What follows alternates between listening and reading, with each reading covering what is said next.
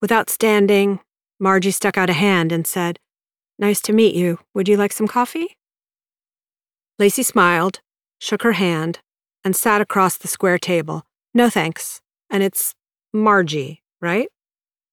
"For now." "Okay, we're off to a bad start. Why are you using an alias?"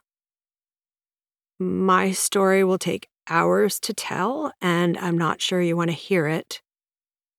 "Then why bother?" "Please, Ms. Stoltz." "Lacey." "Please, Lacey.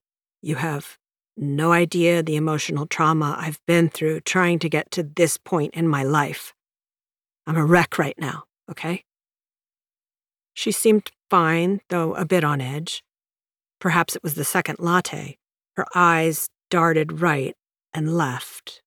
They were pretty and surrounded by large purple frames. The lenses were probably not needed. The glasses were part of the outfit, a subtle disguise. Lacey said, "I'm not sure what to say.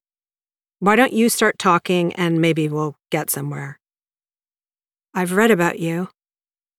She reached down into a backpack and deftly pulled out a file. "The Indian casino case, not long ago? You caught a judge skimming and put her away. One reporter described it as the largest bribery scandal in the history of American jurisprudence." The file was 2 inches thick and gave every impression of being immaculately organized. Lacey noted the use of the word jurisprudence, odd for a layperson. "It was a big case," she said, feigning modesty. Margie smiled and said, "Big?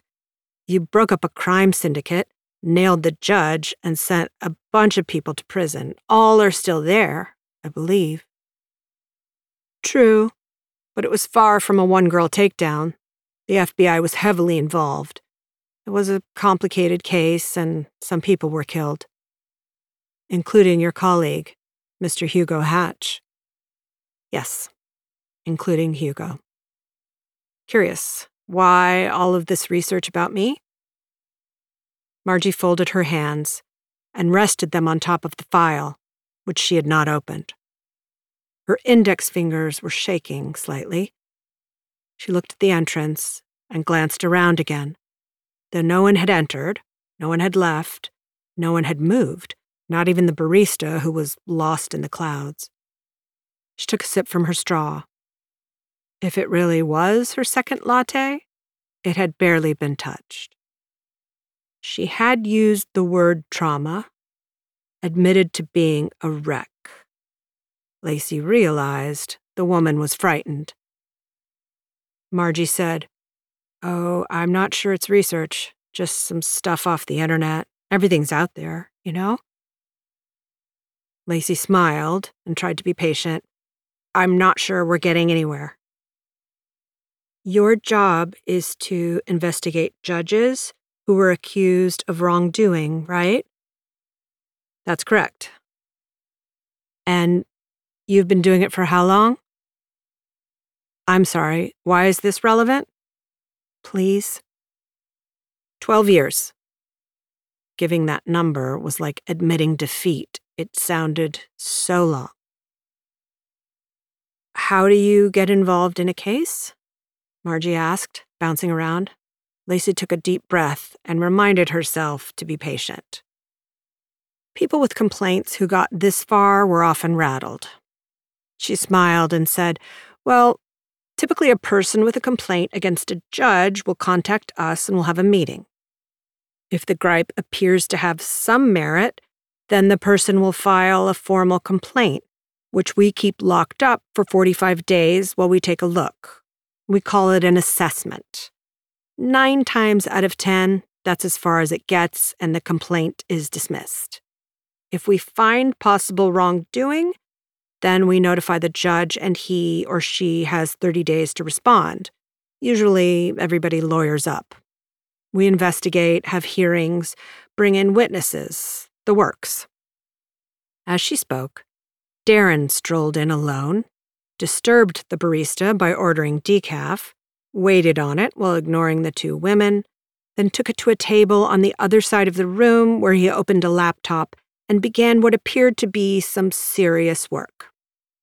Without giving the slightest hint, he aimed the laptop's camera at Lacey's back and Margie's face, zoomed in for a close shot, and began filming. He took a video and some still shots.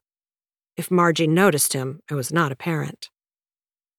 She listened intently to Lacey and asked, "How often is a judge removed from office?" Again, why is this relevant? "Not very often, fortunately. We have jurisdiction over 1,000 judges, and the vast majority are honest, hardworking professionals. Most of the complaints we see are just not that serious. Disgruntled litigants who didn't get what they wanted, a lot of divorce cases, a lot of lawyers mad because they lost. We stay busy, but for the most part, the conflicts are resolved." She made the job sound boring, and after 12 years, it rather felt that way. Margie listened carefully, her fingertips tapping the file. She took a deep breath and asked, "The person who files the complaint, is he or she always identified?"